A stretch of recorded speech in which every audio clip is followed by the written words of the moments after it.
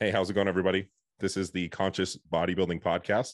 And today I have Stephen Dexter on. Stephen, would you mind introducing yourself to my audience? Give kind of like a brief rundown of who you are and what you do. Yeah, absolutely. So my name's Stephen Dexter. I live in Missoula, Montana. I'm a bodybuilder, natural bodybuilder, and I also coach bodybuilding. I just wrapped up my second competitive season where I did two shows, one drug tested show and one NPC show. Um, I've been coaching for uh, 5 years now. And I've been competing also for 5 years as well. And yeah, that's kind of my very quick summary, I guess. My a little bit more on my background. I got my undergraduate degree in integrated physiology, which is a very fancy way of just saying exercise science. Like when they handed me my diploma, they gave me a checkbox and they're like, "Do you want exercise science or integrated physiology?" And I picked the one that sounded more sciencey. So there's literally no difference in the degrees. Yeah, yeah. So I went that route, and I was thinking about grad school, and I talked to one of my advisors. He said give it time and really think about it and decide where you'd want to go and that sort of thing. So in Okay. the meantime, decided to pull the trigger on a contest prep, and it had been a long time coming, and yeah, it was a really good experience. That's awesome. Yeah. So I have a couple questions for you. What were the outcomes of those shows, first and foremost? Yeah. So the first show I did, I actually wasn't originally planning on doing. I had a couple of clients in that show, and they wanted me to compete with them. It's a local show here in my hometown, and I had two local clients, and they were both doing classic physique, and they were just like, "How cool would it be if all of us compete at the same time?" And so I wasn't quite ready to step, like I Yeah, yeah. wasn't ready to step on stage. And if you go on if you find the Instagram pictures, you can tell. But I ended up still placing second, which was really cool in classic physique, Nice. which was, it's a smaller NPC show here in Montana, so nothing too crazy. But it was a really, maybe I came in third. It could have been third. Don't hold me to that. It's No, yeah. one of the two. Regardless for an Yeah. NPC show, that's really, really good, especially for a natural competitor, right? Yeah, thanks. Yeah, I think obviously being not being enhanced, like the muscle mass isn't quite up to snuff with a lot of the other guys, and my conditioning definitely could have been better. But the guy who won actually was natural, Oh, wow. which was super cool to see. He's a friend of mine from That's awesome. actually another town in Montana, so that was really cool to see. And um, but yeah, just luckily, my strongest point is my posing, and since it's classic, that's so heavily emphasized, and at the amateur level, it's one of those things where a lot of people are not really great on their posing, especially like a local NPC show. So Yeah, so that carried me a lot, like a lot. So yeah. that one went well, and then the next one I did was the Natural Columbia Classic, and that was in Auburn, Washington, just outside of Seattle. Um, and that one I took the overall in, but there ended up not being as many competitors as I was hoping for. So that one was, it was a little bit of a mixed bag. It seems like across the natural competitive world this year, there was like a very low turnout for competitors for whatever reason. Interesting. Um, yeah, not. I have a theory as to why, but it's neither here nor there. But yeah, I ended up taking the overall there, which was really cool. And I was thinking about doing another show, but I had started my diet.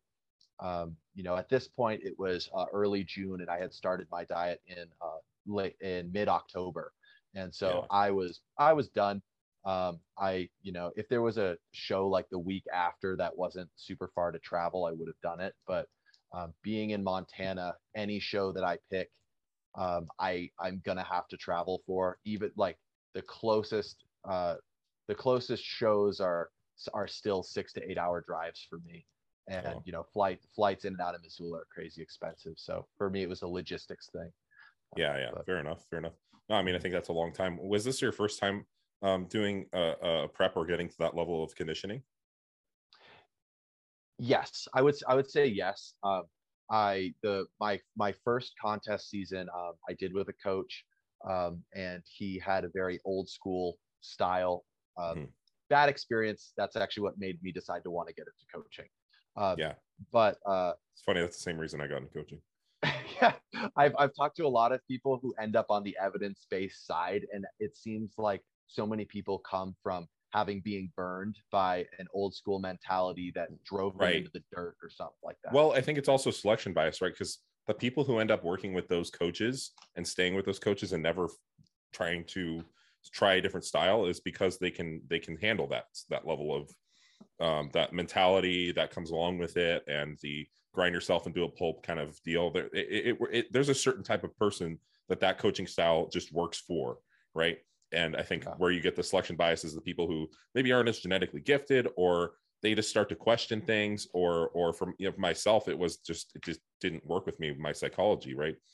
So there's a number of reasons, but I think that's a big part, is like the reason those people even still coach people is because there are people out there who do respond to that to some degree. I mean, Mm-hmm. or at least are receptive to it, I guess. Yeah. For me, the biggest issue I've always had with like that whole mentality is it seems like they make it harder than it needs to be. And Yeah, my I agree. and I think you probably reflect this mantra, but it's like I think contest prep is going to be hard. There's no way around it. It's already Yes, going to be hard, but making it harder than it needs to be is just really stupid. And 100%. there's just no sense. You've only got so many hours in the day, and it's like if you don't need to do 2 hour long cardio sessions on top of 2 hours of training, then that's 2 hours you could be spending with your family or doing something else. Right, right. There's Well, and it's comes with bodybuilding culture. Unfortunately, that's still something that persists, and it's going to be a while before that paradigm shifts. But I think, and this is where I saw the reason to get into coaching was that I could be someone who contributes to that shift, right? And you are as well, right? Anybody who Mhm. is that type of practitioner who's a little more evidence based is saying like, hey, like there's a time and a place to work hard, but like let's work smart as well. And this isn't a suffering contest. This is a lot of things, and to suffer needlessly is kind of an act in futility and whatnot. But yeah, so that's kind Yeah. of I agree with that 100%. And that's interesting. So and I'm in the same boat where I had a season. This is the leanest I ever got, and I think towards the end I needed to reflect, and as I was getting towards the end there, I kind of I think you over time kind of gain that experience and are able to maybe have those longer seasons. Some people just psychologically can handle it, but for myself, I needed some time to kind of reassess. Like if I threw in like a maintenance phase in the middle, or had taken some time, like right now, training's amazing. I think that you get in this place after dieting for a while where you're kind of like, all right, I need some time away from this, because the enjoyment factor kind of gets sucked out of it, at least. And that's what it was for me, at least. But so that being said, I mean, the topic of this podcast is self-coaching. So Mhm. Stephen prepped himself for these last two shows. I also prepped myself for my last two shows, which were my first shows in 7 years. So I kind of wanted to discuss, first and foremost, what brought you to decide to coach yourself. Like what were some things that went through your head when you were like, hey, I need to do these shows, and things you considered, like level of education, considering the trade-offs of hiring a coach versus doing it yourself. Kind of what was your thought process, and then how did you ultimately decide that you were ready to coach yourself for these shows? Yeah. Awesome question. The biggest thing that made me want to do it myself, it's twofold. So the first part of it was that it was a trust issue, because I had my trust kind of broken with my coach like my first time around, and so I didn't really trust anybody enough to want to put like my entire possible outcome that I could achieve into someone else's hand. Like it was something I was very protective of. Um, Full disclosure, I have since gotten a coach because over the last over prep, I got over that like wall for me. And but the other part of it was that um, I wanted to make the mistakes myself. So that way I would be able to better help people that I work with. Um, you know, like it's one thing being able to tell someone like, hey, this is how much, how many steps or how much cardio or, what the training is going to look like, what the refeed's going to look like. It's one thing setting those things out for a client, but it's another thing like setting them out for you, and you actually have to go yourself, go through and check off all the boxes. um, Not having someone to tell you what to do. So in a large aspect of it for me was I wanted to make mistakes, and I did. I made plenty of mistakes, but I wanted I wanted that full responsibility, and having like my complete outcome be utterly up to me, and have no one else have a hand in it. And that was specifically so that I could make mistakes and become better. And honestly, self-coaching for this season, it ended up being fairly successful, and it was a huge learning opportunity, and I took a Yeah. lot away from it. So that was really the reason why I decided to do the whole self-coaching this season anyway. Yeah. Yeah. I mean, I agree. I think that was a lot of what went through my head, was like when you're programming for a client, and it's one thing to put some stuff down on paper, but to actually be doing the same things that they do, and also be trialing your thought process, right? Because now you're like, okay, well, I assigned this client 12,000 steps. Is that something that's feasible? Like, what are some of the challenges that are presented in my daily life when I program 12,000 steps? And when I program my calories this low, how might someone else feel? And kind of getting a feel for that, right? So now I have a lot different way the way I look at my coaching as I'm like adjusting someone's program. I have this different perspective. For example, like my thought process behind refeeds might have shifted a little bit, right? Where I think that I need to really pay attention to individual psychology, because I think that's something that would have benefited me towards the end of my prep, and something I should probably experiment with my clients and myself in the future. So that was one of many things where I was like, okay, this is something that I've collected this data. I saw that this might have some utility, and it's something that I will trial in the future. So yeah, I agree. A huge learning experience. How would you speak to the like self-efficacy, self-confidence side of things? How did prepping yourself affect your self-efficacy and your self-confidence, and maybe your confidence as a coach as well? Yeah, that's an awesome question. It definitely gave me a whole new perspective on how I um, approach coaching in general. And the big thing for me was, because I had to make all these decisions myself, and there was complete responsibility for each of the decisions you make, regardless of how it impacts your daily life. And so what I meant by that is one of the biggest my biggest struggles throughout all of prep was like balancing some semblance of like social life. All right, how's it going, guys? So we had some technical difficulties, so we're gonna have to clip this part of the podcast together. But when we last left off in the podcast, I had asked Stephen about how his contest prep experience, how prepping himself had influenced his self-confidence and his self-efficacy. And if you could just provide like some groundwork and what actually what impact it had on you, Stephen.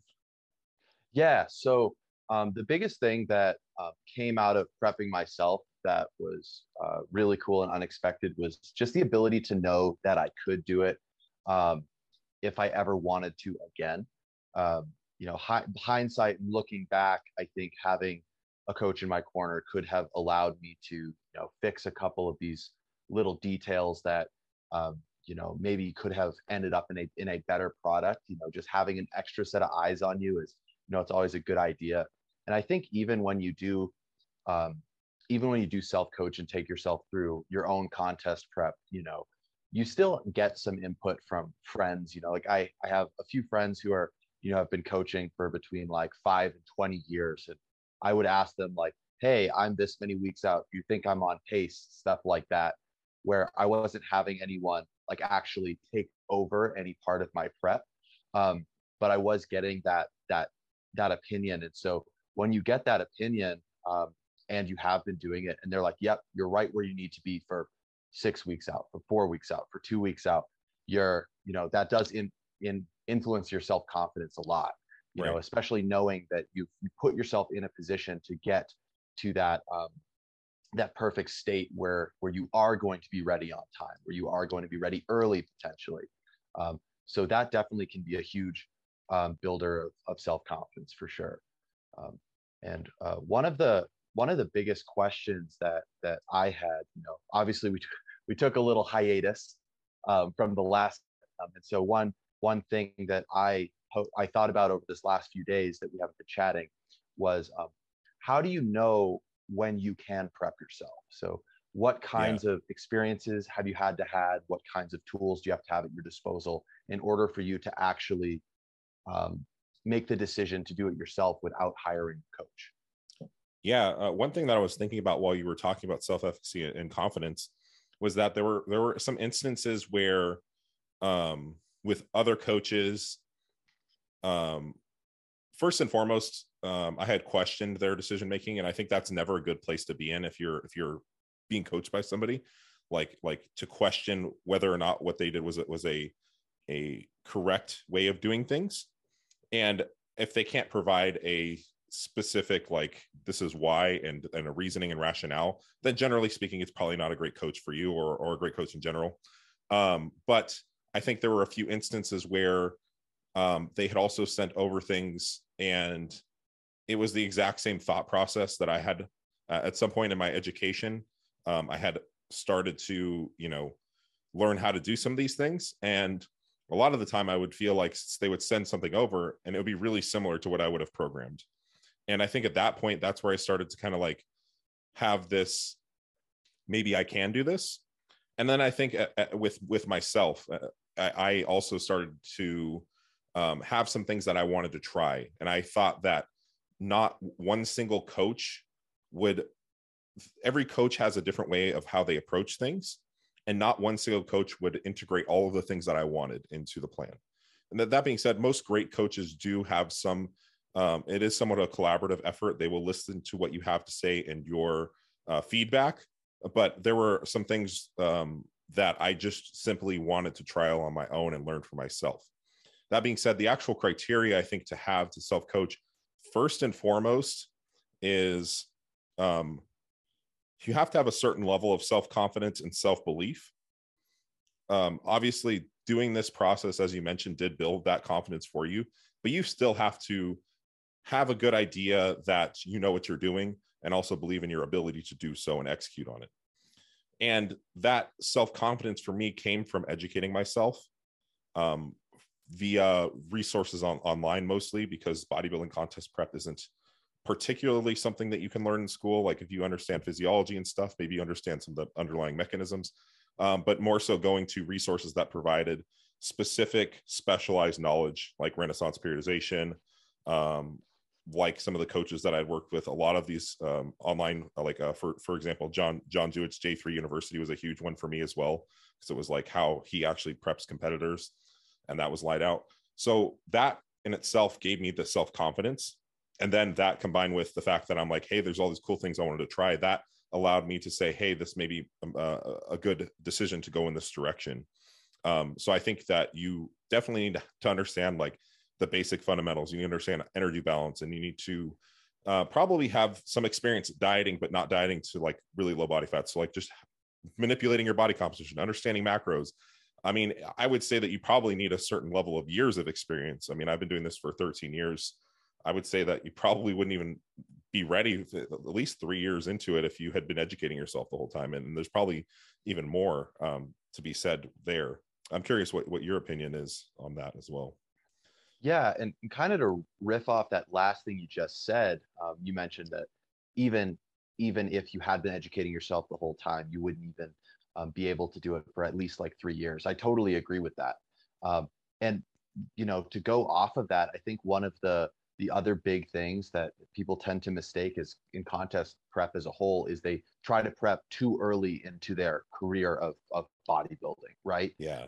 Like you said, you've been doing this for 13 years. I just passed my 12-year mark, so you got a year on me. But You know, I did my first one 4 years in, and I still wasn't ready. You know, Yeah. 4 years Same, of same. like pretty solid training, nutrition, and I still wasn't like at a place where, you know, when you look back on your very first set of stage photos and you're embarrassed to share them, like that's how you know, like maybe you should have spent more time in the batch cooker, right? Um, but just one of the other things that you mentioned was, you know, maybe not having gotten super lean being a priority to do a contest prep. Um, I would say that, you know, getting to stage level conditioning versus getting to like 10 to 12% is a huge difference in terms of diet and in terms of you know, adherence to that plan. Right. And I would personally argue that I think if you were to do it yourself, you should have gone through a diet that got you, you know, fairly lean within, you know, what you would consider 5% body Right, fat right. of stage weight. So like those low single digits, I mean higher single digits, like 8 to 10%. Yes, yes. And you know, the other part of that is giving yourself enough time to have the tissue underneath the skin that actually pushes against skin and makes you look leaner too. Because, you know, we've all seen those people who just aren't muscular enough before they start a prep anyway. And so they don't have that. They have to get, you know, where someone might look absolutely shredded at like 6 or 8%, and then they can get a little bit leaner. Like these people have to step on stage at a true like 4 or 5%, and they still don't look as lean just because they don't have that tissue to push to really like push up against the skin. Do you know what I'm talking about? Yeah, yeah, most definitely. And Yeah. they can look flat as a result, or just Mhm. not as lean as they actually are as a result as well. Yeah. Yeah, and I think there are a lot of people sometimes when they're younger are more eager to compete. Maybe a little bit less so now because of social media, but um, it's really important to identify the reason why you want to compete. So like why would you want to step on stage? Like, I mean, obviously there's no real like you could potentially get in this mindset that there's some sort of glory associated with it, but I mean there's no real like payoff except for, you know, at the end of the day, if like I hate when people say this, but like a plastic trophy, like as if you win a show, right? Especially at a very low level amateur competition, right? There's no need to rush that, and that really comes down to understanding like what it is you want out of bodybuilding, and understanding, you know, having a process focus versus an outcome focus. So actually falling in love with the process of building muscle, of dieting, all that stuff before you even consider stepping on stage, I think is really, really big. And it's something I try to encourage with a lot of people. I maybe even for myself took risks that I would probably not make or have taken at this age, because at the time around my first show, I was more outcome focused, and I was thinking like, you know, I want to be a professional one day, and I made risks as a result of that I wouldn't, and it causes some issues with judgment as well. So I think really understanding your why you want to do this is a really, really big part of it as well.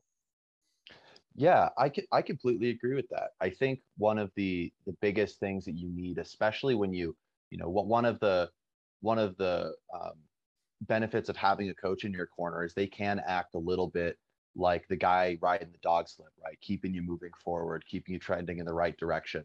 And you don't have that when you do it yourself. So you really do have to have a love and appreciation for the process, for the actual difficulty. I think there has to be a little bit of masochism involved, because if you don't love that challenge, that you know, you know, even like the shitty parts of prep, like when it's hard to sleep, when Right. you're hungry and you're tired and you're cranky, it's like you have to still find an appreciation, or at least have a reasoning as to why you're doing it that is more powerful than the current experience that you're having, right? You know, it's like Yeah. having that focus on whatever your end outcome is has to be stronger than, you know, my need to smash this cupcake right now. And you know, Right. for most people, I think they can develop a why that is stronger. Um, but it's one of those things that, especially when you don't have a coach and you know that like if I'm checking in with my coach on Sunday, right? And I have to go and tell him like, I fell off the bandwagon and ended up at the Wendy's drive-through at 2 a.m. That's a conversation you have to have with your coach, that, Right. maybe that will keep you from going and doing that, versus when it's just you, there's really nothing that is keeping you from doing that. Um, Yes. through on my in my first contest prep, after the show was over, my coach basically dropped me right away.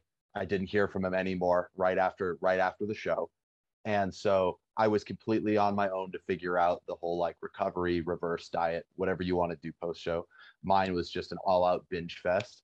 And because I didn't have any sort of structure, any sort of plan, any guidance, and I didn't know what to do, I ended up gaining something like 48 pounds in 2 weeks.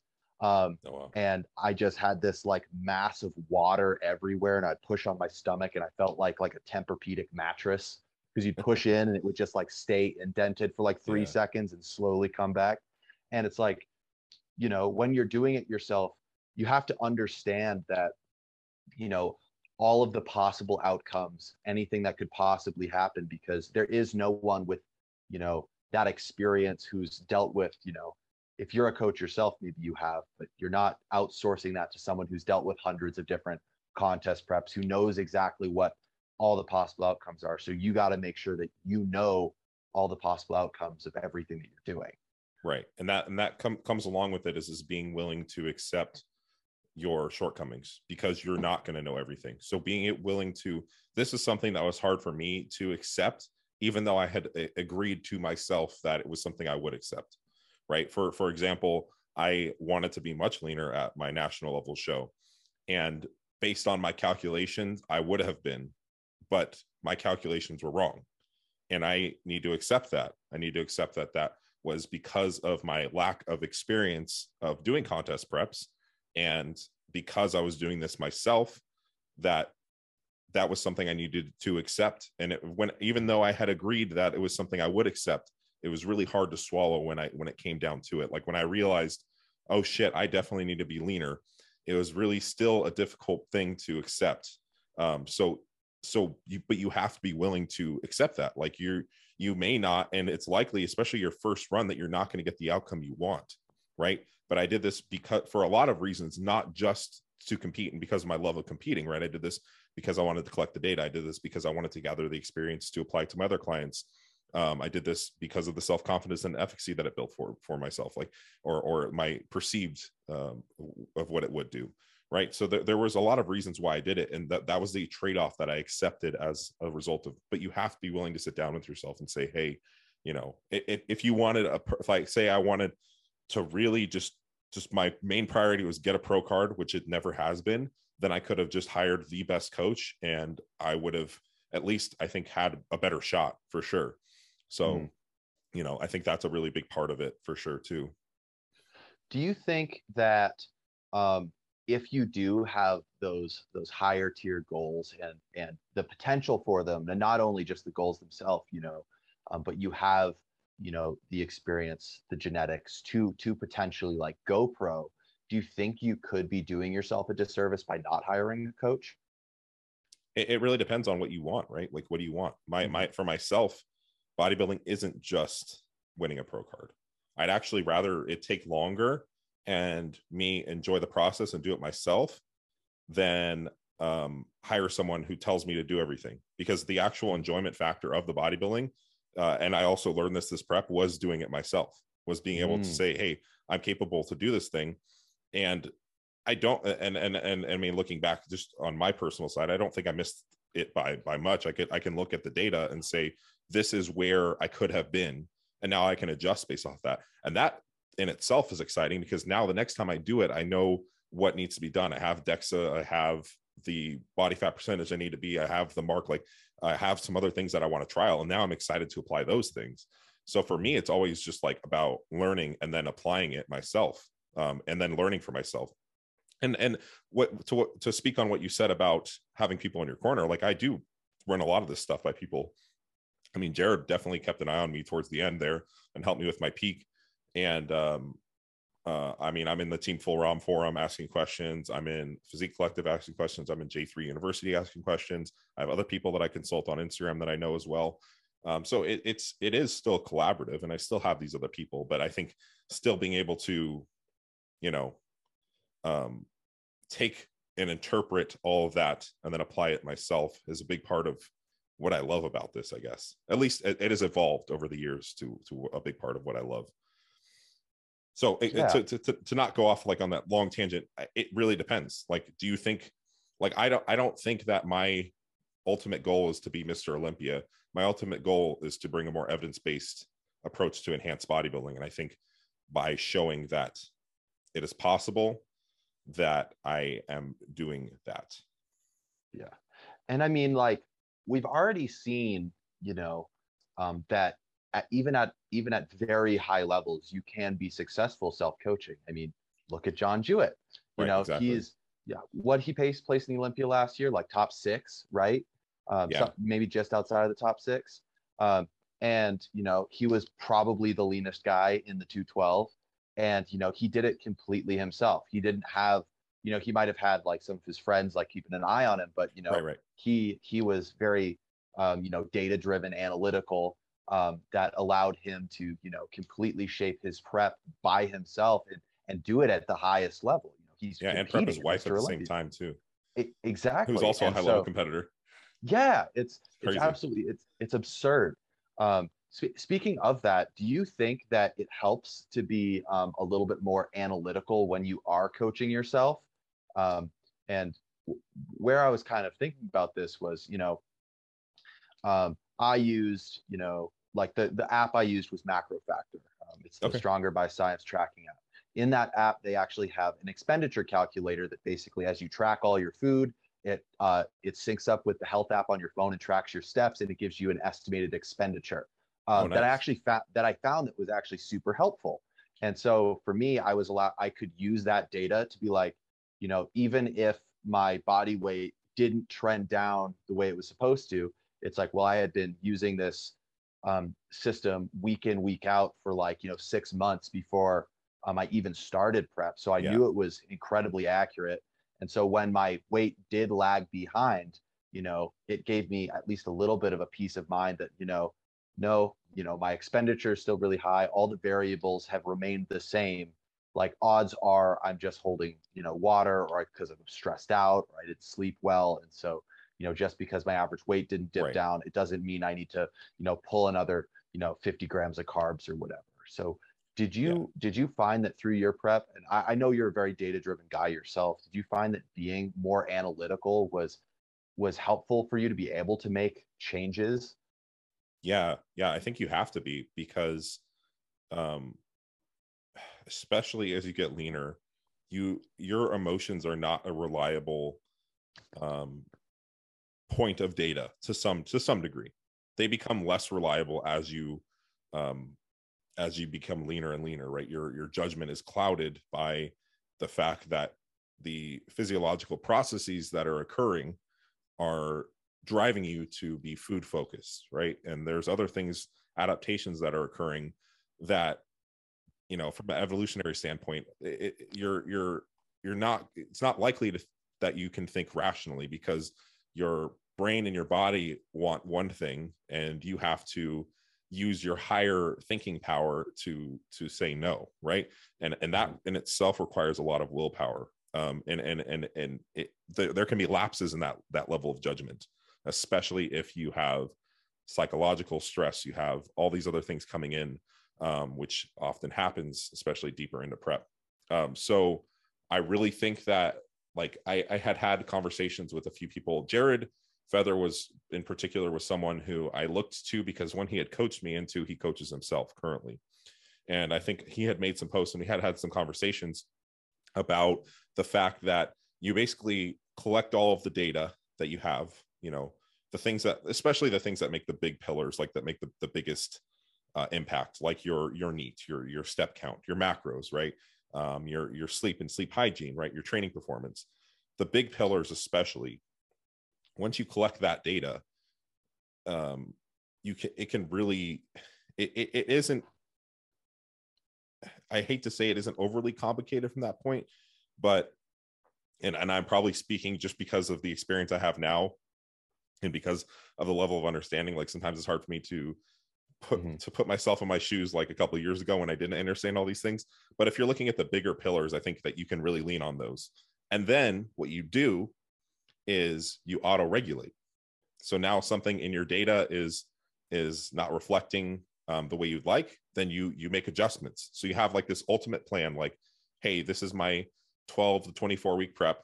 This is how much weight I'm going to lose. This is my goal body fat level, blah, blah, blah, blah, blah. You have your mesocycles somewhat planned out, and then you just make adjustments based on feedback. And that can be objective or subjective feedback. I just really think that you should probably rely more on the objective feedback, generally speaking, especially under times of stress, or take a step back before you make any adjustments.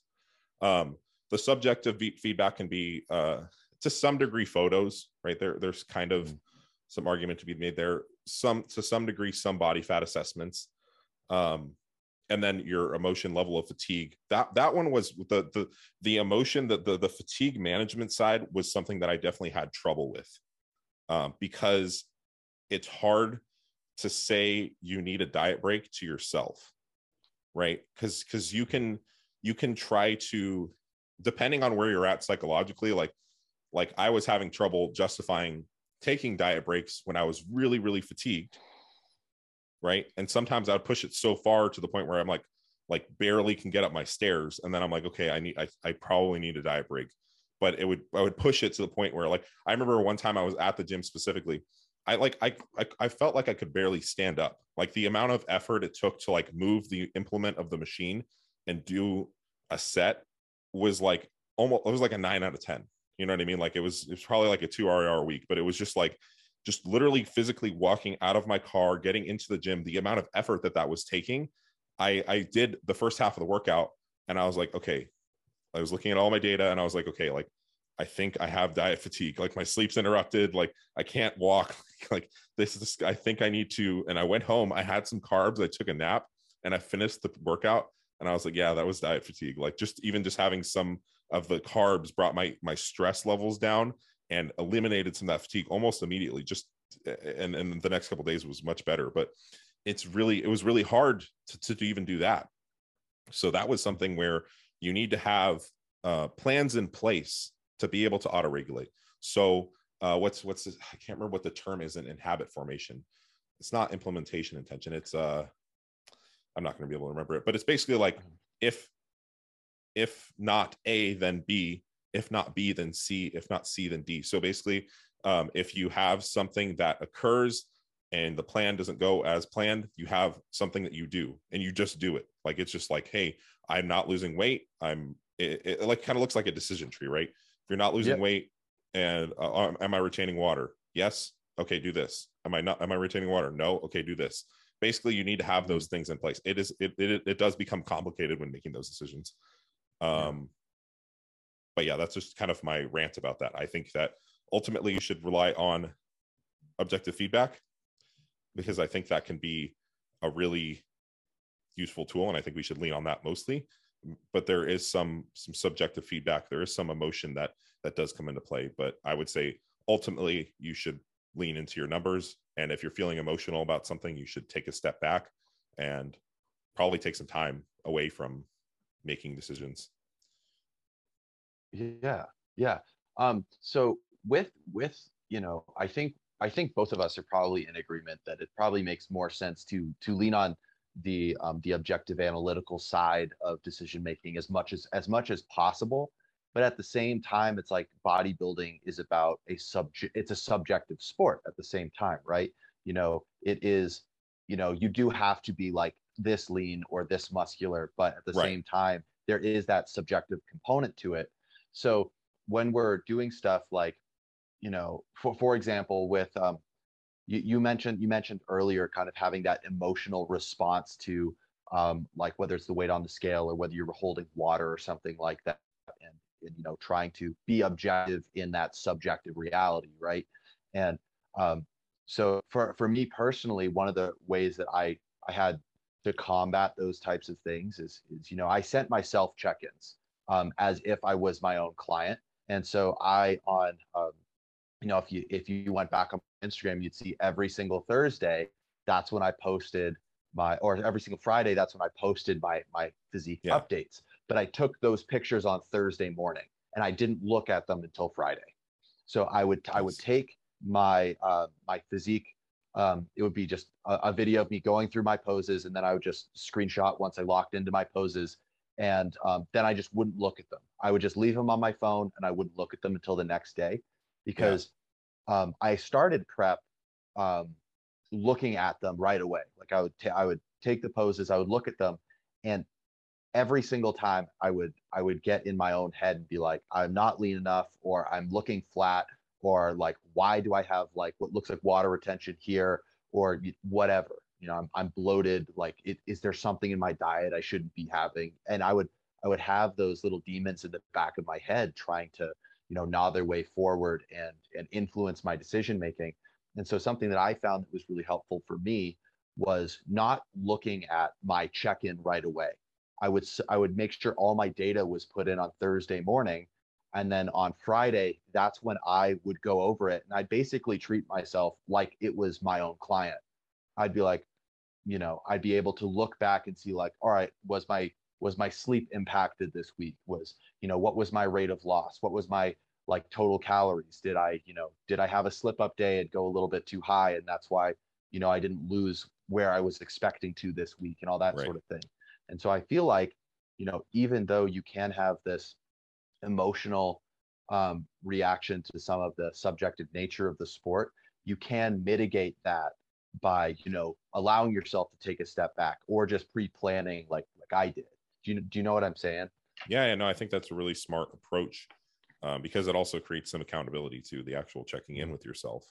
And Mm-hmm. then it also, I think even if you looked at the photos, I think even like glancing at them, which you probably did if you were screenshotting them, Yeah. still having that day to like think about it and not really like uh have everything at once is really big. Because I feel like when I was doing my steps, when I was doing my, my cardio, I was able to think through things. Like, it actually provided me an opportunity a lot of the time. If I would take photos and have an issue, I would go for a walk and that night, and it would really allow me to like think about, am I being rational about this?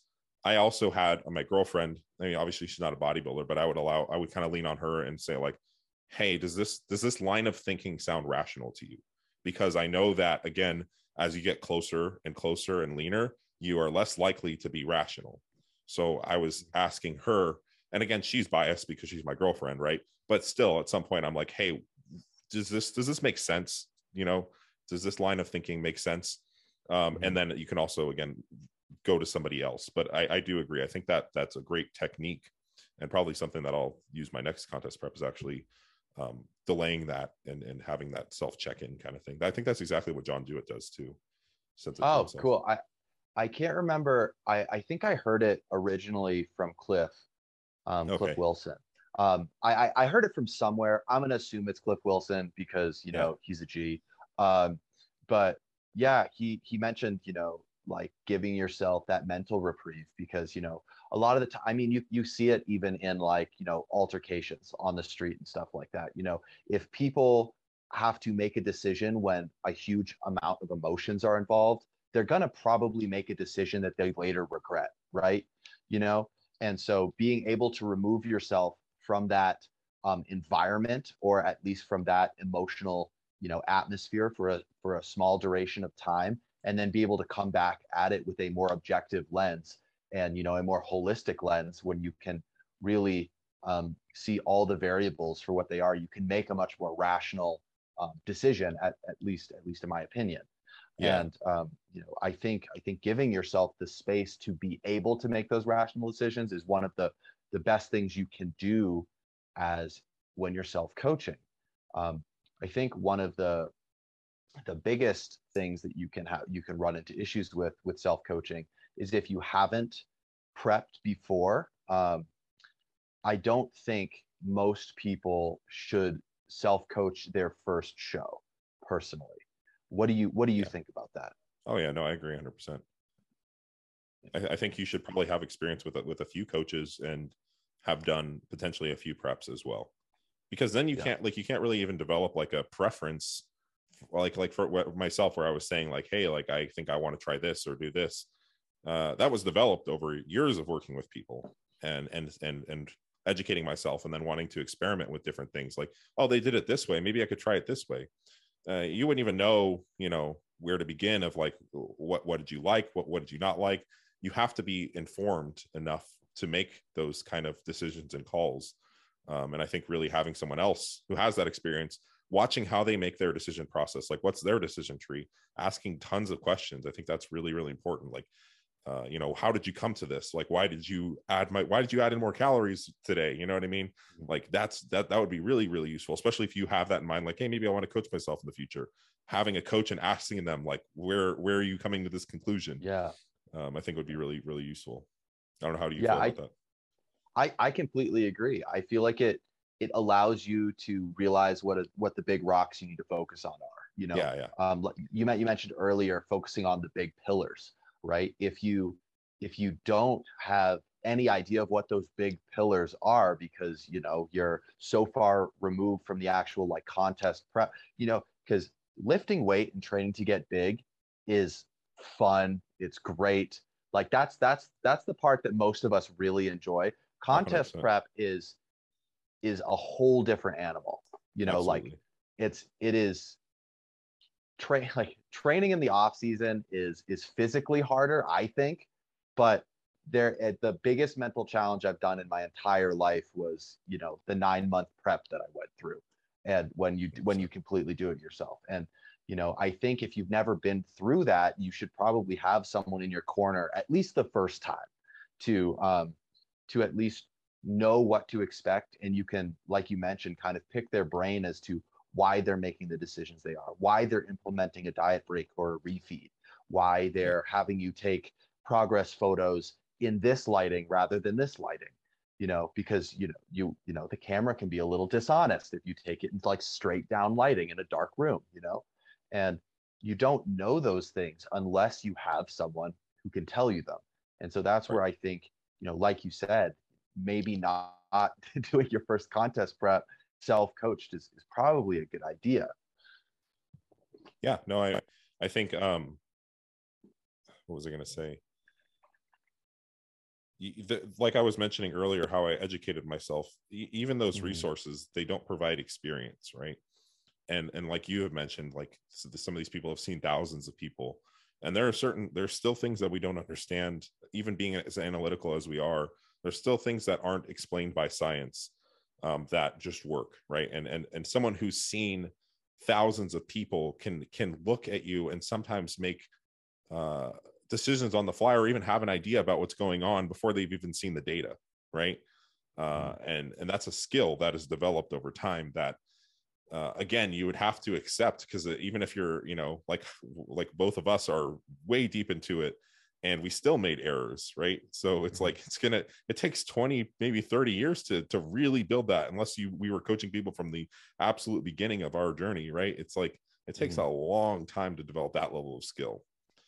So yeah, no, I agree. I think that you should have like, bodybuilding is like always seen as this like selfish independent sport, but I think if you decide to self-coach, you still need a group, you still need a support system. Like my girlfriend was a really big part of that. People on the internet, because of social media, I was able to leverage that and build a support system, or join a forum or a group, and then you develop that support system, whether it's emotional support, which is very huge for recovery and for your confidence and all that, and your psychological health, as well as people who understand the ins and outs of bodybuilding. Like you need to have that group. So developing that is probably a very essential part of it as well. I couldn't agree more. And that kind of brings into the point. It's like, you're the one making the decisions, but it's not only you. Like I had you in my corner. I had a few of my friends. Like I have a couple of friends who are pro natural bodybuilders, and I had them when I did have a question and it got to peak week, like you did with Jared. I reached out to them and I was like, dude, it's peak week. I'm not sure I can be completely objective about like how I'm looking. So Yeah. here's the data, help me out. And so in all honesty, really neither of us were completely self-coached. No, Like you no. mentioned, because since you had like Jared run your peak, I had my friend Jake run my first peak, my friend Paul run my second peak, because I knew at that point in time that that's when experience is the best driver. Oh, 100%. You Because we only have that like one peaking paper, literally, and it's mostly on specifically the science of like what I was saying, specifically the science. Like we only have like one paper, and a lot of it is what we think is going on. It's like not actual stuff that's been observed, or it's like case studies and stuff. It's very sorry, I didn't mean to interrupt you, but like the data is very limited there. So it's like we don't have data there. So it's probably good to rely on a friend or someone who has that experience, right? Yeah, and I know Cliff Wilson has said it before that he has like over 100 different pro cards to his name. He's peaked literally thousands of competitors, and so like there are different peaking protocols. There for front load, mid load, back load.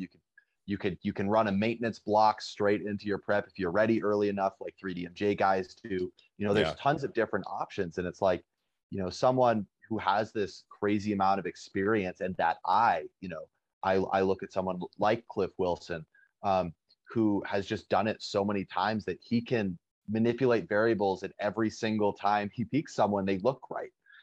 And Right. it's hard to do that for yourself, especially when maybe you've taken clients to stage, but like when you've only maybe done a dozen people or even only 2 dozen people, that's nothing compared Your to sample someone. size is still small. Yeah. Yeah, like that's not enough to write a paper in most instances. Yeah. you know 100%. so Well, and but I will say one thing. So it's funny about my first peak is I plan on doing it myself. And my plan was I have this plan and I will auto regulate if something comes up. But something unexpected had happened, and that's when I was like, okay, I need someone with experience. I had like major digestive issues on my carb load days, like really serious, to the point where I was like, I don't know if I'm going to compete. And I basically like messaged Jared, and he like called me on the phone, and then he told me, and one, it obviously gave me some psychological relief. Like, this person's very confident in what they're doing. They just said, do this, this, and this. Boom. You have someone who's confident, who can just kind of tell you what to do.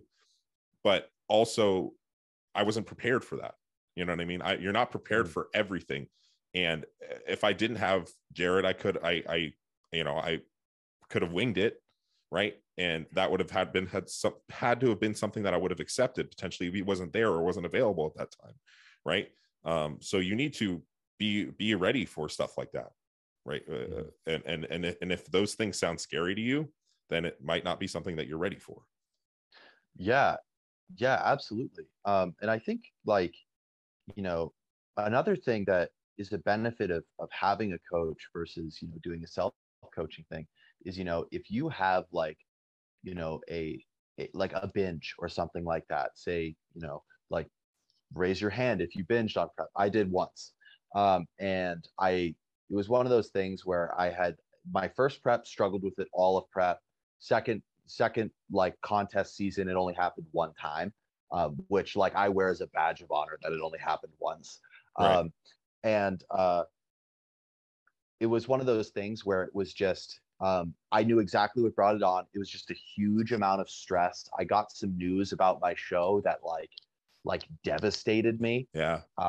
And it was basically I think I mentioned it on the first recording that the that my show ended up being a lot smaller than the way it had made it sound, because I looked at like the lineup from last year, and they had like 8 to 10 competitors in like all the different weight classes, and I was like, this is a big show, this is going to be awesome. And about 6 days out, I got the final competitor list, and there was like 6 of us. And I was like, I'm about to drive 8 hours, 8.5 hours to Auburn, Yeah. Washington, to compete in the show, and I'm only going to be against like that many people. It felt like a huge waste of time to me. It felt like my whole prep was a waste of time. Like I was just devastated. And Right. and I couldn't sleep, and I was obviously I'd been hungry for a month or two at this point. And so, I knew it was going to happen. And for me, because I had been in that position so many times before, I knew it was going to happen. I said, okay, I'm gonna have a binge. Like I knew it was gonna happen. There was nothing I could do to stop it. And I was like, I made this kale soup. It's in the fridge. I'm just gonna eat as much of that as I want, and I'm just gonna allow it to happen, because otherwise I'm gonna end up at the Wendy's drive-through again, like last prep. Right. I'm not letting that happen. Made a trade-off decision of like, hey, what's Exactly. right. And it was like I mentally broke in that moment. And the thing that, going back to why you shouldn't self-coach your first prep, it was only through experience of knowing what would happen if I tried to continue to restrain through that evening, of knowing that I would eventually end up at the fucking Wendy's drive-through or whatever. Right. And versus, like, it was literally like russet potatoes, kale, carrots, and celery in the soup. It was like I ate like 4 quarts of this soup, and it still was probably only like 1,100 calories. Right. And yeah, it was like I was packed full, like I was okay, and then I could go to sleep. And I woke up, and I had some like weird water stuff because of all the salt and water that I had the night before, but a day later it was fine. And Right. having that experience of doing it that first time gave me that foresight to know what was going to happen, know how to deal with it. Because realistically, looking back, I should have just woken up my fiance and talked about it, and really discussed everything that happened. But you never know what these things are going to do, and there's so much emotion, and um, especially when something unexpected happens like that, especially on peak week. When there is such a mental emphasis on peak week, it's like, oh, it's going to make you look this much better, even though we all know it's really not. It can, but Yeah. but Yeah. No. yeah. I mean, I think one, speaking to that, it allows you, now you have that experience to really understand what somebody might be going through if you have a client who's struggling with that, first and foremost. Two, I think there's a lot to be said about knowing about habits and behaviors, and knowing yourself, knowing why we might do certain things, looking at the cues that might have caused that situation, right?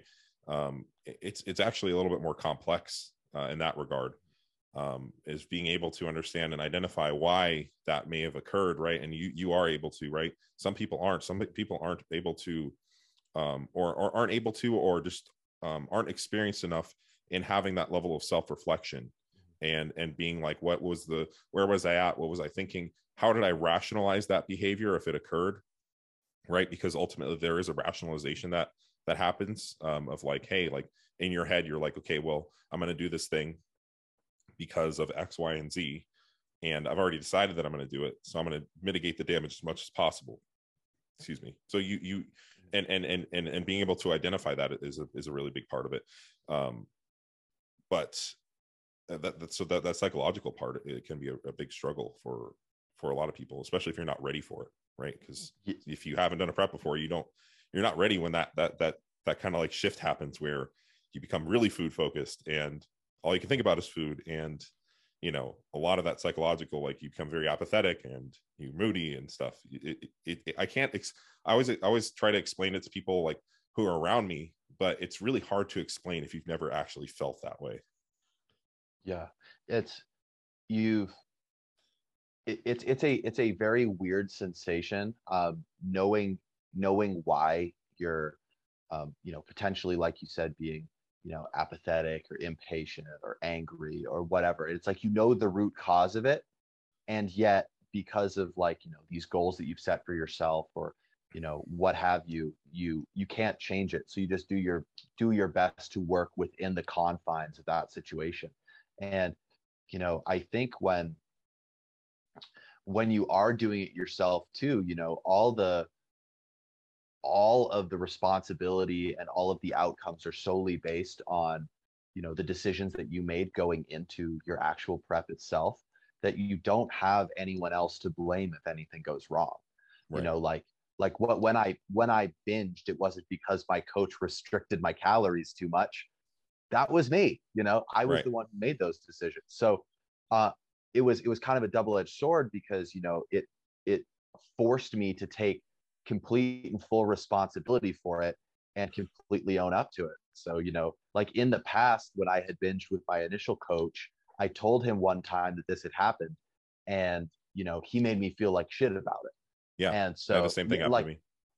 and so like then when it happened again, I just didn't tell him. I just didn't tell him. I just didn't Yeah. tell him. That's not a good place to be in either.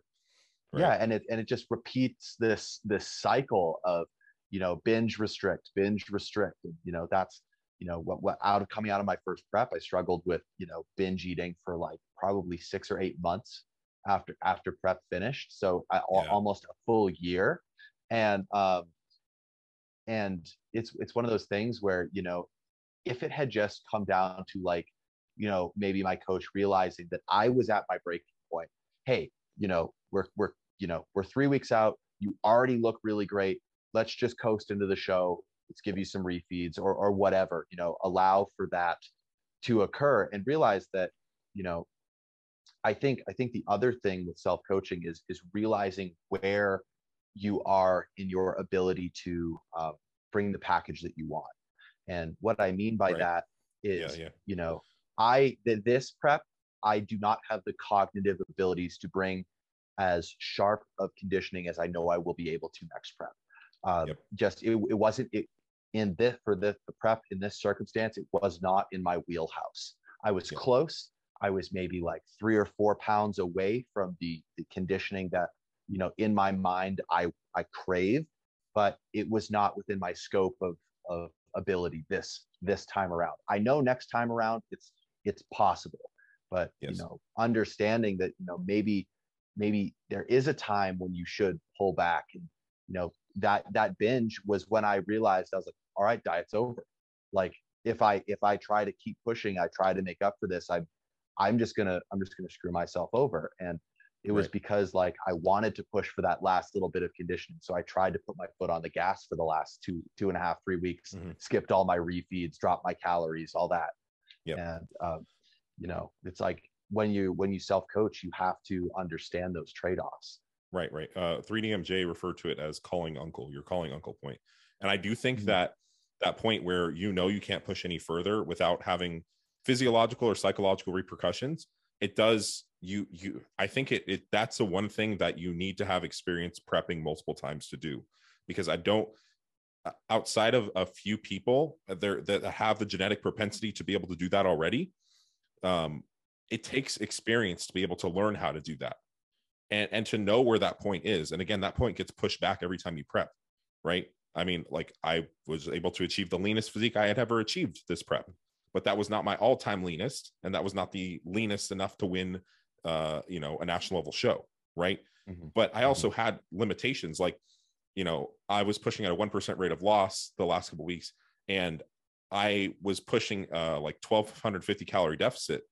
But there were points where I started to notice that like binge like behavior, because I've had them before and I know what it's like the food focus and certain levels of fatigue, and starting to rationalize the behavior. And I would have to, I had run the deficit so hard, but I also in the back of my head was like, if you need to bring your calories up so that this doesn't occur, then do it. Right. So I mean, I had already programmed in, you have these refeed days that you can choose to use if you want to, because your deficit is so harsh. But uh yeah, I mean, I also think that, like, whether that was healthy to push that amount or not, is it's hard to say. But also just knowing where that limitation is, like knowing like, hey, what's the trade-off right now? I can either push at a ridiculous rate of loss and then eventually binge and look even worse, or I can bring my calories up for a couple days, recover and feel good, and then continue to push, right? Knowing that Yeah. is really difficult. Yeah. And I think, as when you're coaching yourself, it becomes hard to make those decisions without um, seeing the other opportunity there, right? So Right. it's like I could take these extra refeeds, put my calories at maintenance for 3 days. Like realistically, I mean, you were in a hefty deficit, Yeah. and when you have the PEDs in the background, like you can be in a deficit that aggressive and still retain lean Yeah, mass, right? absolutely. Oh, the trade-off And is. yeah, the trade-off makes it you were like what was I the knew. lowest your calories got? Oh yeah, yeah. They got down to 2,000, and I was at 15K steps. For someone who's 230 pounds, is not a lot of food. I know Yeah. some people, like, I hit 15K for 1,500 calories in your prep. I mean, for reference, I was eating almost 6,000 calories in the off season. So Yeah. My lowest, and you're gonna think I'm a dick, my lowest my calories ever got 2650 and my steps were 11K. yeah. But Right. it was also, but I wasn't in a 1250 calorie deficit. I was in like a 350 calorie deficit. Right. And it's just, I couldn't, if I pushed a deficit anywhere near that, You would just unless lose I'm muscle peak, and yeah, 100%. peak fatness, like There's a lot of I other would lose things. everything. Yeah. There's a lot of Yeah. other things that go into that too, like the psychological effects of like the stimulant fat burners and stuff. Yeah. I know you wanted to get into that. I want to ask you one more question because I want to get you out of here soon too. We're over an hour here. But one thing I wanted to ask you is, what did you learn from this prep? What will you do differently moving forward? And then what worked really well too? Yeah. So what I learned from this prep is the biggest thing that I took away. And so I actually had on my spreadsheet where I had all my data, all my training, all that is I had a little comment, a little section for my notes. And so at the end of every day, I would write down a couple of things if it felt like I needed to. And one of the things that I wrote around the 5 or 6 week out mark was start leaner, and that was the only thing I wrote. And I think that would have been the biggest thing that I would have changed was not pick my shows until I was like pretty far into prep. Yeah. And not I had kind of had an idea of when I wanted to do a couple of shows when I started prep, but I kind of made those commitments before I was ready to actually step on stage. Yeah. I think if I had allowed myself to have a much more flexible contest schedule, it would have allowed me to take an extra diet break when I was like 8 or 9% body fat, rather than when I was just 12 and then going straight through. Yeah. And I think if I had done that, the outcome could have been different, could have been better. And so that's something I would like to do in my next season is, I started my actual prep at like 207-ish pounds, somewhere in there. And I got to a stage weight of 190.2. And so, 17 pounds in, I think 20 weeks or so, that's a very reasonable rate of loss. But when you consider the last 4 to 6 weeks was like maybe half to 3/4 of a pound loss per week, it's a lot.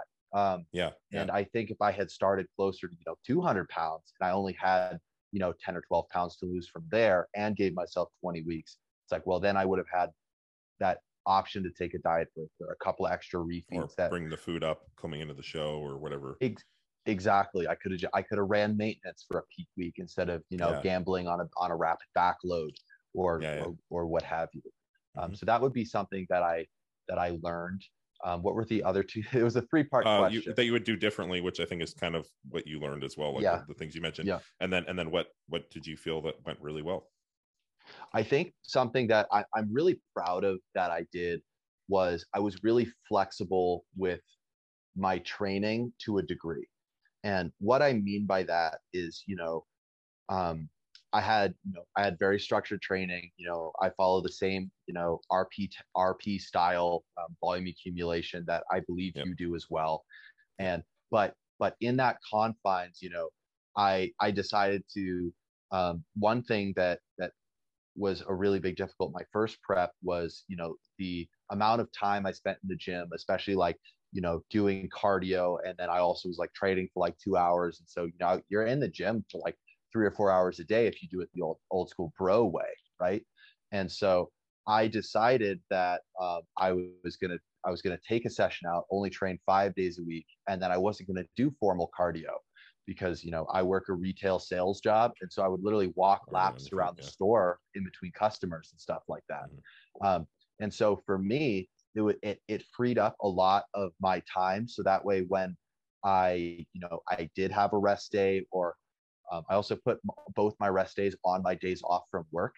So that way I could spend more quality time with my fiance. And so that was something that for me, I was really proud of that I did. Towards the end of prep, everything kind of goes out the window because you're a zombie anyway. But for, until I got to about a week out of my first show of the season, my fiance said that she wouldn't have even known I was prepping if I didn't tell her. And that to me was that was the biggest thing that I wanted. I wanted to keep the stress on me and not push it on anyone else. And then obviously, once I was really digging, and this is when it comes back to giving yourself more time, that's when she started feeling the stress. And so that's what I would like to change for next time. So I want to get to 3 or 4 weeks out before she even notices that I'm like prepping. Other than that she can see all the lines in my ass when I shower. Yeah, it's funny because I would say that there's tons of overlap there. To work backwards from what you said, for myself at least, work backwards from what you said. I think that yes, I was super moody in my first prep, and I've definitely improved on that this one around. So that was really, really cool because it just adds to the stress. Like it just, especially if the people around you are stressed or like don't want to be around you because you're just not fun to be around because you're just, moody and hungry and all this stuff, that's just not a great place to be in. And like you mentioned, like making time for yourself, like you freed up all this time so you can have some relaxation time, right? You could make an argument of like maybe you could have stayed in the gym longer, right? Like let's say, like just in this alternate universe, you could have stayed in the gym longer, and that maybe would have produced like maybe more muscle retention. That's very hypothetical, but at the same time, I think that the relaxation benefit you get from not having to be in the gym longer is probably at an equal, or if you consider quality of life, even greater benefit than doing that. Like if I did an extra set of forearms or whatever, I don't know. But I really think that relaxation component gets underlooked. Like I had a hard cutoff at 8:00 every night that I sat down and relaxed and watched TV. It's no work at that time. And then I started my sleep hygiene every night at the same time at 10:00. Right. So I had these like hard cutoffs of like, this is when I do no work because I'm already in the stressful environment. I need actual designated relaxation time or I won't take it. And I agree. I think for myself, starting leaner is a really big part. I would like to start leaner and take that diet break as well in the middle, because I think that's huge. I think I was like under the impression that since I was enhanced, I could get away with it. But I really think that at the end of the day, physiology is physiology. And I think that it caught up to me really towards the end where it was like really difficult. And I think taking that extra diet break would have allowed me to have not had to push my calories as low, maybe to some extent, and it's not allowed me to be as psychologically stressed out towards the end as well. Yeah. But I think you had a question kind of on that side of things too, right? As far as like the enhancement. Yeah, I did. Yeah. So, and maybe we can call this the final question, because I think this is going to be a really cool thing because, obviously we're both in the same sport, but we're on the two separate sides of the coin, right? I'm on the dark side. So, the dark side. Yeah, dude, the jack side, the side that fills out shirts, dude. There's a lot that comes with that, though. Yeah, dude. At least you got boners during prep. Anyway, so hey, my sex drive was gone. I had none. Yeah, dude. That was one of. I mean, that's something that I think is just going to happen to everybody at some point. It's just funny because you're just taking so much exogenous hormones. You're like, yeah, I'll be fine. It's like, nope, you're still food focused. Dude, I think for me, I never lost the ability. I just lost the desire. Yeah, exactly. Yeah. There's just no desire. It's so crazy when it came back, because it came back so strong like 2 weeks later, and I'm like looking around, I'm like, oh my god, this is what this feels like. I forgot the feeling entirely to be like yeah. For me, it happened on peak week. Oh really? Yeah, because I was digging so hard, and then for peak week, we brought my, like, my average carbs per day for all of peak week was like 600, 650 for all of peak Yeah. week. And yeah, I was like, oh my God, I felt like a normal human being again. And I, had that desire back, and it was, it was awesome. And then from there, it only got better, Yeah. to now where it's like, when you're fully recovered. I'm not, you competed later than me, so I'm not sure you're fully recovered yet, but Getting there for sure. it is wildly different. But the Yeah. biggest question that I had, is what are, you think the biggest differences when you're self-coaching versus when you're natural and you're enhanced? Because I have my idea is that it's probably a lot harder when you're enhanced, because there are more variables. There are, just in terms of the actual look that you can have, you have these exogenous hormones that can, cause like water retention and bloating, and, affect on your like digestion and carb uptake and stuff like this. And, when you're natural, you just don't have that. That's just not a thing you have to worry about. So so two-part question. Do you like, how does it, how is it different? And which do you think is harder? I think they both have their challenges, right? I mean, I prepped at least one prep naturally. Actually, well, I didn't fully. I think I took like a pro hormone to retain muscle. So maybe I didn't fully stay natural. Those GNZ pro hormones. I literally had to get gynecomastia surgery because of it. It was like the pro hormone that caused my gynecomastia. Yeah, it was great. Oh. It was one of those, yeah, for sure. But so maybe I didn't even experience like the feeling of hypogonadism to full extent. And maybe you can kind of speak on maybe how that felt and how that affects training and all those other variables. It's challenging for sure. It's hard to say, like, first and foremost, the actual psychological effects of the drugs. I already have diagnosed severe anxiety. These drugs make the anxiety worse. So that, for me personally, is a really big struggle. Specifically, the fat burners that are stimulant based, like clenbuterol. Thyroid hormone also increases your heart rate, which can increase if you don't dose it properly, or even the timing was actually something that was affecting me. Yohimbine is another one. That one really negatively affected my psychology. Did 19 Nors affect you in that way too, or did you use Trenbolone? Yeah, I used Trenbolone.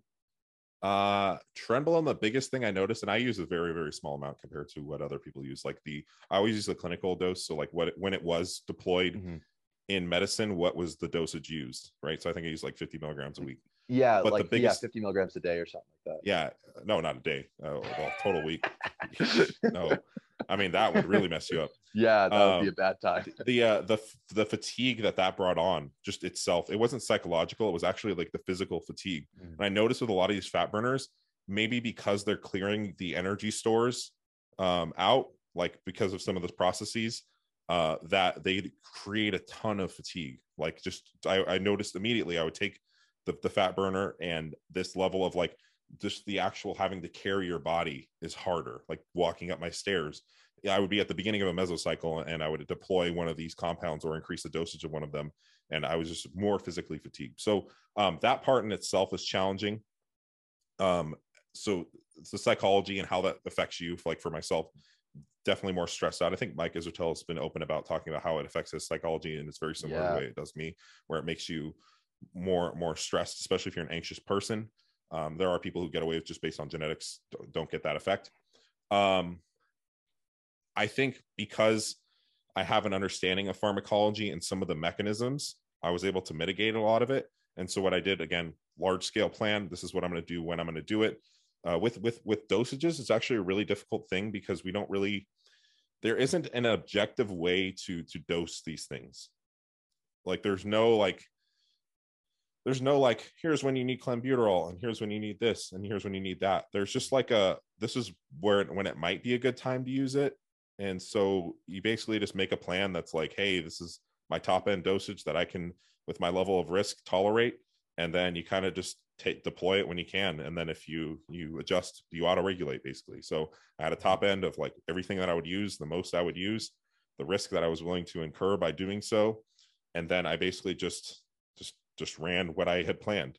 One thing was also like I mentioned, understand the mechanisms. I took an ARB, which is one of the biggest things that causes water retention, which is one of the biggest things I can think it can affect your look. A lot of people say it's estrogen, but it's actually angiotensin and the RAAS system, which bodybuilders androgens increase the system, and which increases water retention.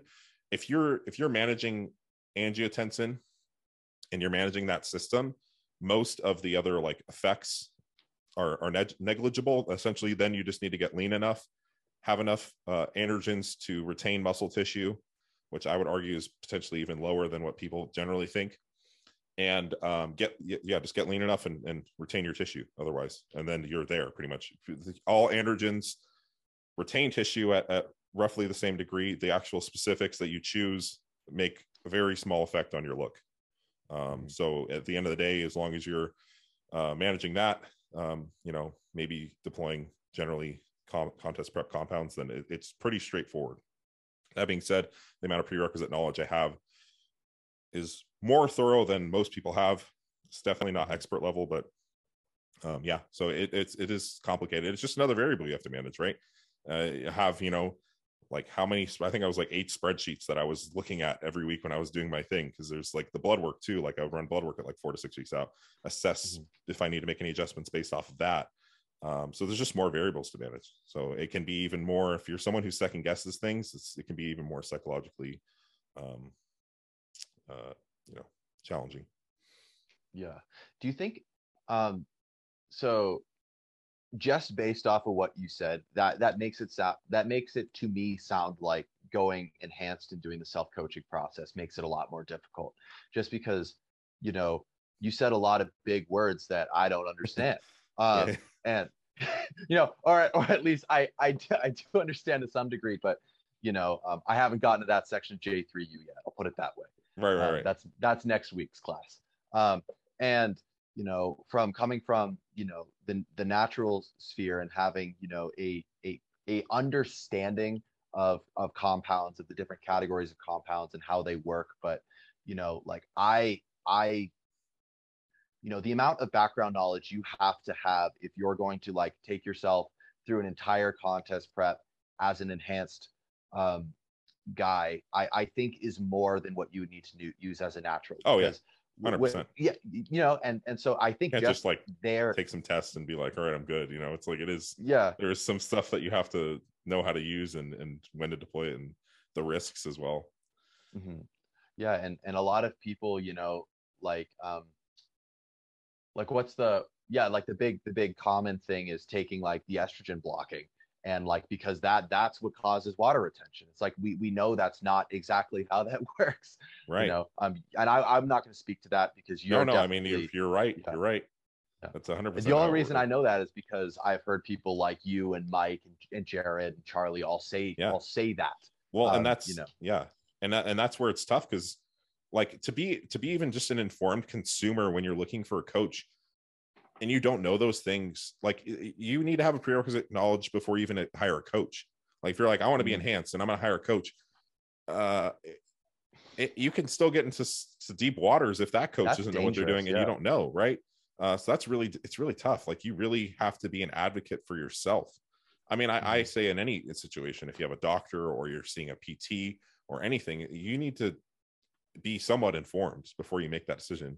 The level of being informed to coach yourself is definitely way up here, but even then you should still have researched something before you get into that field and you hire a professional, I think, because like you can get someone who's crushing your estrogen, and then there's long-term deleterious effects of that, right? So and I mean, like I'm sure you've seen those videos where they break down like some of the most absolutely ridiculous bunk cycles that people have run, where they're on like 6 grams of combined compounds a week, and running like redundant orals and stuff like that, just for like 20 weeks of just like D-ball and Anavar and Clen, like all at the same time, with it's one of those things. Like I think because the barrier to entry for going the enhanced route. And I think, as an aside, I'm not going to go down this rabbit hole. I think most people jump on that bandwagon too early or too quick 100%. before they have the residual knowledge. Yeah, I think most people, hindsight 2020, would agree that most enhanced guys would probably. I wish I had waited 3 years until I actually knew what I was doing. Yeah. I say that all the time. Yeah. Yeah.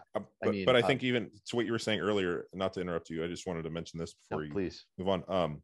Is that if you also plan on doing this enhanced, you should probably have done a few preps natural as well.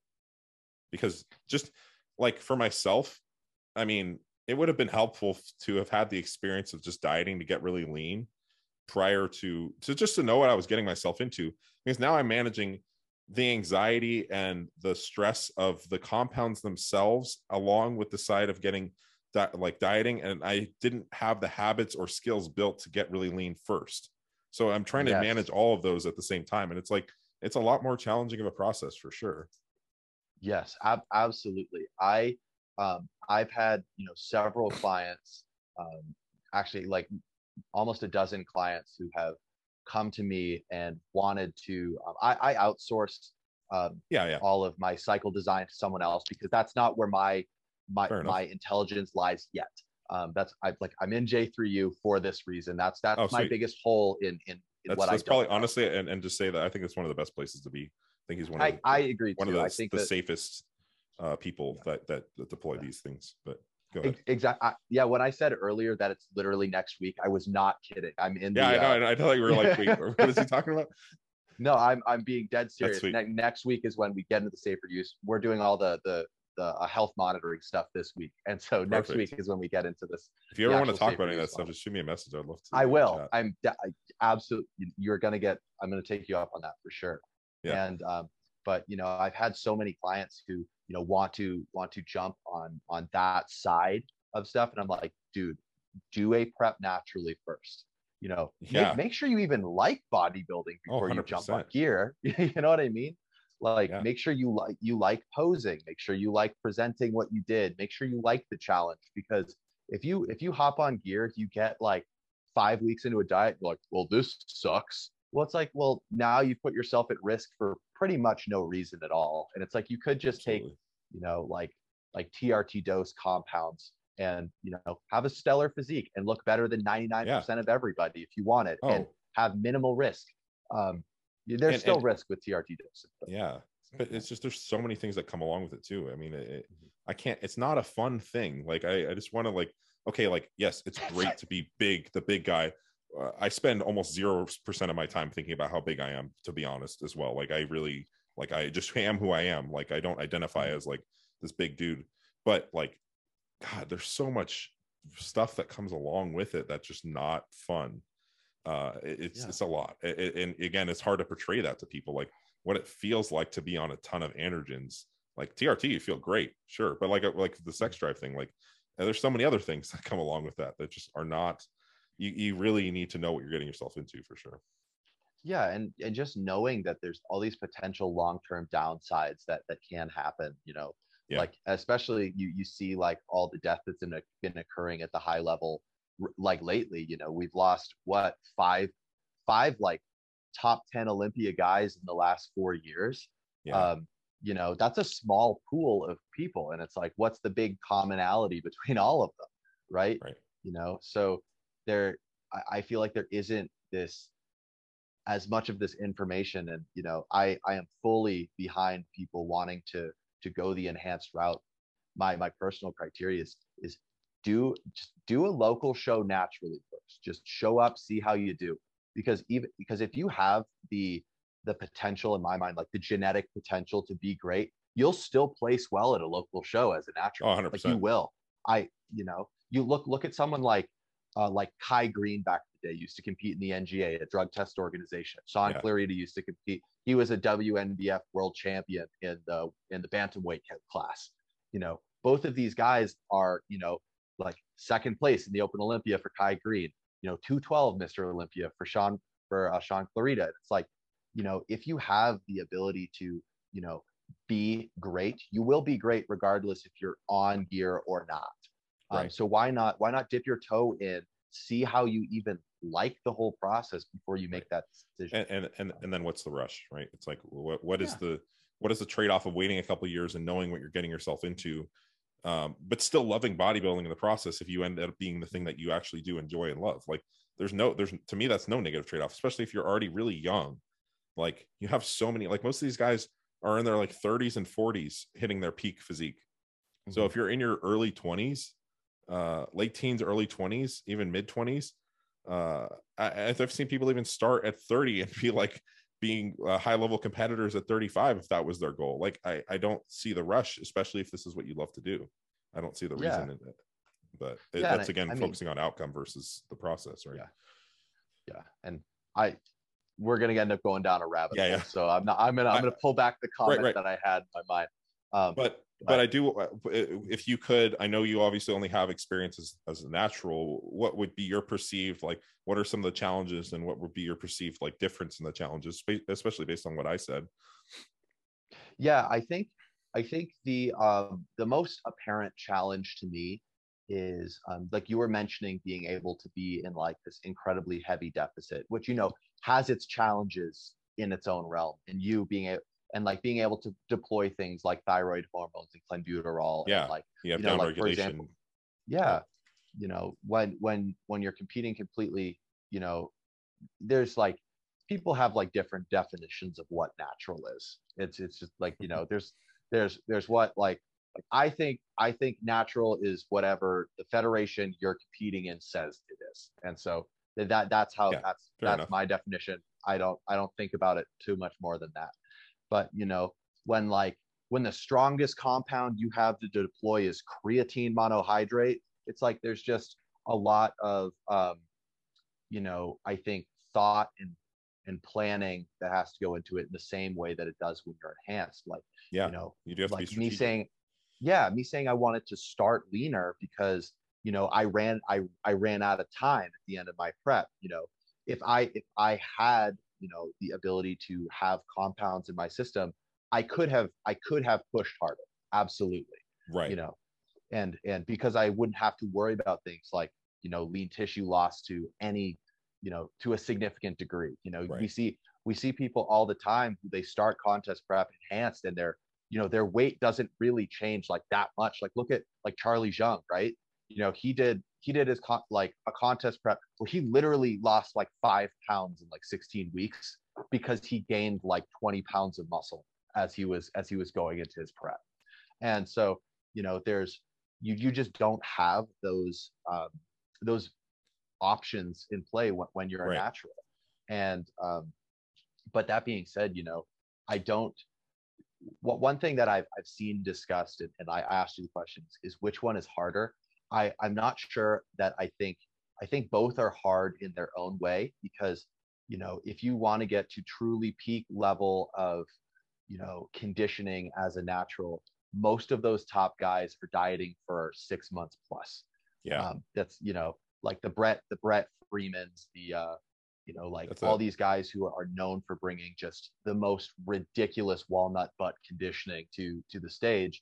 And but at the Olympia level, you still see people doing 12 and 16 week preps, and they get to the same level of conditioning because they can push it so much harder. So for me, I think it's not about, it's like enhanced is harder for a shorter duration, and natural is harder over a long duration, if that makes sense. So there's definitely they both a sacrifice there. Right. Yeah, there's definitely a sacrifice you have to make to take 6 months out of your year. Different holidays and things like that will get missed, birthdays, stuff like that. I mean, obviously it depends on where you're at in your prep, but that's definitely a huge trade-off, right? And I agree. I think that you don't have as many tools at your disposal. Like I have maybe a multitude of options if I'm stalling to deploy different things, right? Whereas you're just like, I have a calorie deficit, right? I have potentially my activity, and then I have a diet break, which can be limited by the amount of time that I have, right? And then you also at some point will maybe even need to take that because of the possibility of muscle loss. So I agree. I think you have less tools at your disposal, and it can become more challenging, and it requires you to be more strategic. And it's one of the reasons why I have so much respect for natural bodybuilders. And also, what was I going to say on that? I mean, I don't think it should be treated as like we're one and the same. Like, I don't think it should be treated any differently, really. But I do think Yeah. that, like, when I was first being introduced to a more evidence-based approach, a lot more natural people actually had periodized programs, actually thought about this stuff a lot more, whereas bodybuilders can sometimes get away with not having as smart of an approach. My argument's always been that you should always try to optimize things regardless, because some of these things just make things needlessly harder and you know, or you know, you spinning your wheels. But yeah, I think that generally speaking, I don't think that there is, on the whole, too much difference. We're dealing with physiology and then things like that. Although I will say that GLP agonists like semaglutide, I used a generic, so I'm not sure how effective it really was. It was mildly effective probably, but it's probably going to make bodybuilding for enhanced athletes a lot easier, because then they only have to manage fatigue. It's basically a medication that just eliminates your appetite. So at some point, it's just going to be pretty much managing diet and fatigue in general, and that's it, really. And obviously, that's a new medication that just has come out pretty recently, right? I think I heard Spencer Nadolsky talk about it on the RP podcast. That's what screwed up my peak, is I didn't pull the medication early enough, and it causes the slowing of gastric emptying. So I had food like into my esophagus. It was the worst feeling I've ever experienced in my life. It was horrible. Yeah. Oh my God. So, holy crap. Yeah. No, I learned from it. I pulled the next show and it was fine, but it didn't. Gotcha. No. Is that what Jared said? Yeah, take that out pretty much, or no. He was more managing on the back end. I don't think he knew that I had taken that at that point. He was just like, oh, gotcha. Oh, well, it's not a big deal, because like I was like on the toilet all night. He's like, well, you lost all your water. You're already depleted, and you carb loaded, so you're gonna look fine, basically. And I was like, oh, okay, cool. So it actually worked to my benefit. It was just not a fun experience. Yeah, that's not a fun way to peak. No, I literally thought I wasn't going to make it to the stage. So, I mean, and then you have that. God. It's just like side effects, right? Like, it's just like some stuff is unpredictable. You don't know how you're going to react to certain things. It could be like, I'm going to peak with this compound, and then it just completely makes you sick. I've seen so many people get so sick close to shows because of stuff like that. Like, so many. So, but we should probably end it there, because we've been raging for a long time. Yeah, probably. Good call, dude. I mean, it was really a pleasure talking with you. If people wanted to reach out, ask you questions, you also offer coaching. Where can they find you? Yeah, just shoot me a message on my Instagram. It's just Stephen STEPHEN _ Dexter DEXTER, spelled like the killer on TV. So you can just shoot me a message over there. That's really the only place I'm at. I don't do the whole TikTok thing. I tried for like a month. I couldn't get into it. So it's a lot of effort, man. Yeah, dude. I don't get the different animal for sure. Yeah. Right. Oh yeah. I didn't dance either. Trust me. No. I can't dance. Well, maybe that's what we got to change. Maybe we should. I guess start doing the dance. I think that's unfortunately an untapped market, because I think people want to see a big guy embarrass himself. So, dude, I think you're honestly like right on the money. There's this the last thing I'm going to say. There's this one TikTok account I think is hysterical. It's this super jacked dude, and he like basically just does these like intimidation things, and then it cuts out, and now he's wearing like a maid's outfit, and I think it's so funny. You think it's funny, and some people fetishize it too, so he's got both audiences. That's true. He's just capitalizing on both. It's a win-win. Right, link to the OnlyFans, right, exactly. Cool. Well, send me that profile. I'm interested to see it. Not fetishize it. Okay, whatever, dude. Yeah, right. Whatever you say, man. All right. I'll link all your stuff down below, and get you out of here, man. Pleasure talking with you. Thanks, dude. It was a pleasure chatting.